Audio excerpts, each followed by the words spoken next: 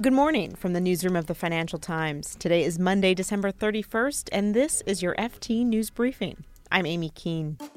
Today we'll be looking back at the year in markets. 2018 was a bruising and unpredictable ride for investors, and the FT's Nicole Bullock is here to walk us through the highs, the lows, and just how investors are feeling as they get ready to ring in 2019. 2018 was a very tumultuous year in financial markets.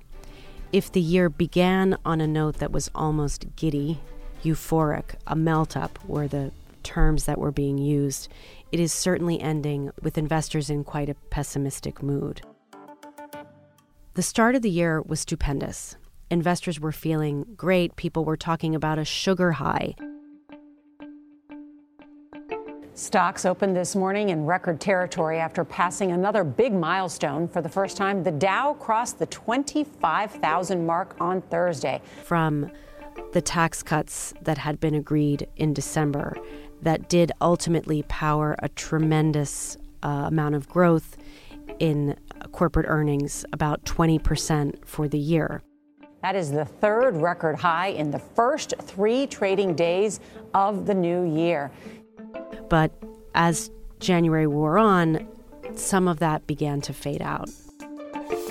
So once we got into February, there began to be some concern about inflation and the extent to which the path to higher interest rates might be greater than investors had previously thought, given that we had this tremendous growth and the market was rallying so much. And in sort of a confluence of ways that markets are very interconnected, stocks began to sell off. Well, it was another crushing session for both wallets and spirits. The Dow Jones Industrial Average down over 1,000 points. Well, you said it. This is what happened when a free lunch spoils. So there was really a mountain of money that had been hinged to this period of low volatility persisting. So once we had a big upshoot in volatility, it really ripped those positions to ribbons and set off a chain reaction that ultimately drove the market down even lower. The VIX, it actually got to 15.4. It settled below the 15 handle, but it's starting to creep up. And also known as Wall Street's fear gauge, the VIX is a measure of future volatility in the S&P 500. So what happened was you had this scenario where concerns about inflation grew, concerns about rising rates grew. That began to pressure the S&P 500, and it sent the VIX higher, which triggered an unwinding of these bets on low volatility, hedging against those bets, which ultimately drove the S&P 500 lower and came to be known as VIX-mageddon. I mean, we talked last week on this program about the market feeling like it was a bit of a sugar rush, a sugar high. A group of well-known, large tech companies have really powered the latest leg of the near decades-long bull run in U.S. stocks. At some point in the last couple of years, they were given the moniker FANGs. So that refers to Facebook, Apple, Amazon, Netflix, and Google's parent, Alphabet. So if you bought the FANGs, you basically outperformed the market for much of the past several years. That also came to an end in 2018. And really the catalyst for that was the scandal around Cambridge Analytica. The data privacy scandal, which has created a nightmare scenario for Facebook. The social media site is under scrutiny after news that data from up to 50 million users was taken for ad targeting efforts during the 2016 election. The data was then reportedly used to influence and wage a so-called culture war during the 2016 U.S. presidential election. One investor told us in March that what had become so convenient about some of these social networks now all of a sudden was creepy, because we actually had a case where there were allegations of privacy being compromised. And that really changed the game for a lot of these tech stocks, because it had just been all positive, all positive, all positive for so long. And now there were concerns about heightened regulation, concerns about future growth. Facebook shares did a face plant today. Billions were wiped off its value. So Cambridge Analytica was really the catalyst for the breakdown in the FANG trade. But throughout the year, it was followed up by other events that really chipped away at the thesis around these tech behemoths that we all know as household names. Early on in the year, as expectations for the economy were very rosy and investors expected interest rates to move higher on a pretty steady trajectory, the dollar began to strengthen. So this is a bit of a double-edged sword for investors because a stronger dollar can affect the profitability of multinational companies that do a lot of business outside the U.S., which is basically more than half of the S&P 500. It's also can pose an issue for emerging markets, and we definitely saw a lot of tumult in emerging markets throughout the year. There were certainly idiosyncratic factors that affected specific areas like Turkey and Argentina, but the higher dollar was certainly in the background as a thorn in the side of investors who had big bets on emerging market securities. The Brexit process isn't going very well so far, and I don't think that's... Europe was certainly not immune this year to some of the problems facing investors in other parts of the world. Brexit continued throughout the year to shake up the UK market with ripple effects throughout Europe. And also in Italy, there was certainly renewed concern about the country's public finances. With this unprecedented step by the European Union to reject Italy's budget already causing some ripples on the markets, we saw Italy's... October ended up being one of the worst months for global equities since the financial crisis. Part of the issue was, again, rising bond yields and investors becoming concerned about rising rates. There was also a gathering storm around trade.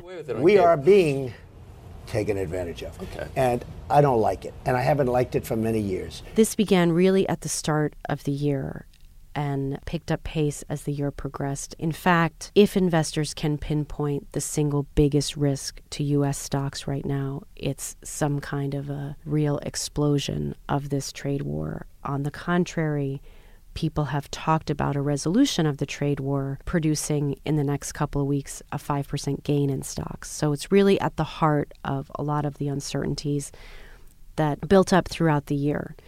One market participant described it as, if you don't have clarity on tariffs, an investor is really at a loss to value a stock because he or she does not know what future revenues will be.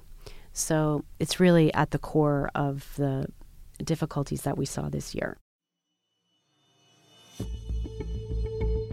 As the sell-off gathered pace, it really engulfed technology stocks. So again, concerns had been building up throughout the year around privacy, heightened regulation, the future growth outlook. Even Apple began to face concerns about growth. Shares in the world's most valuable company, Apple, fell as much as 7% in extended trade, taking the stock briefly below its $1 trillion market cap. Disappointing. Names like Amazon, Apple, Facebook that once led the market, they're now driving it down. This is a second tech.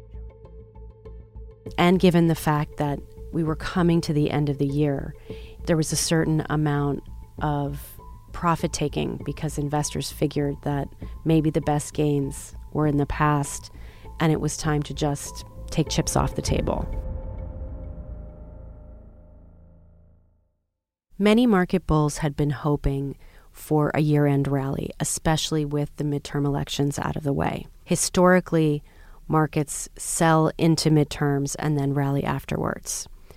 The history books did not prove a good predictor this time around. Part of the problem was just these persistent worries about trade, headlines, tweets, relentless concern about how tenuous this situation may be and what it would mean for future revenue and profit growth of companies. Washington meets Wall Street. Some economists are warning an economic slowdown is on the horizon. At the same time, fears grew of actually, rather than what we saw in October, which was the economy running too hot, now it was concerns about a slowdown globally, a slowdown in the U.S., even some people saying they were concerned about a recession at some point in the U.S. in the not-too-distant future. By 2020, the view of these economists is that it ends. That will be the year of a recession. And compounding these concerns, but also reflecting them, was the market for U.S. government debt. The yield curve, which is a measure of the difference between short and long-term rates began to flatten.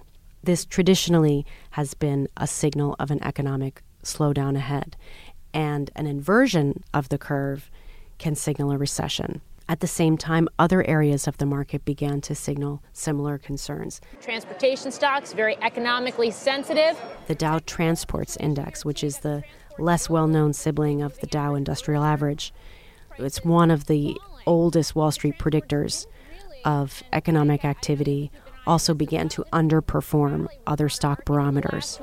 They're now down more than 2% for the year. We had the Wall Street tea leaves pointing to a slowdown almost indiscriminately.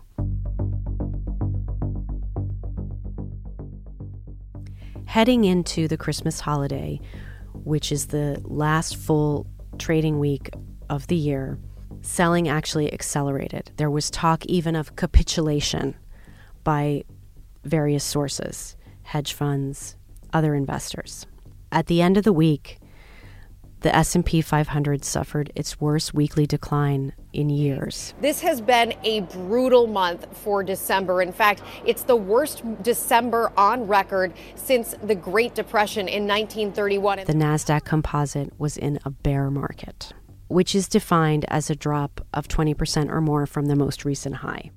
This came as investors had to add another worry to the list, which was a looming government shutdown. The shutdown comes after President Trump stood by his demands to fund the border wall, making it difficult for Republicans and Democrats to strike a deal to keep the government running. With so much uncertainty throughout the year, investors really didn't want to, as they say on Wall Street, hold risk, heading into a period where there were holidays, there would be days when the markets closed, there would probably be a drop-off in liquidity.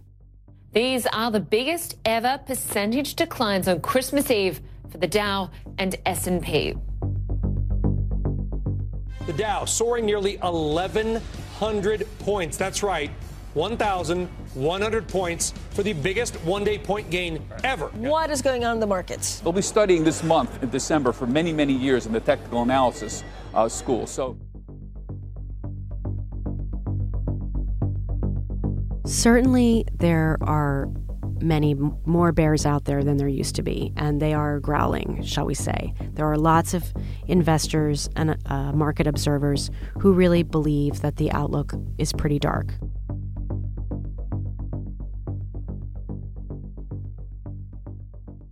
Once we turn the page on a new year, investors may take a fresh look on the economic outlook, the trajectory of interest rates, the trade situation, and say, actually, things don't look that bad. And some animal spirits might be revived. You can read more from Nicole and the FT's markets team at FT.com. This has been your FT News Briefing. We'll be back tomorrow.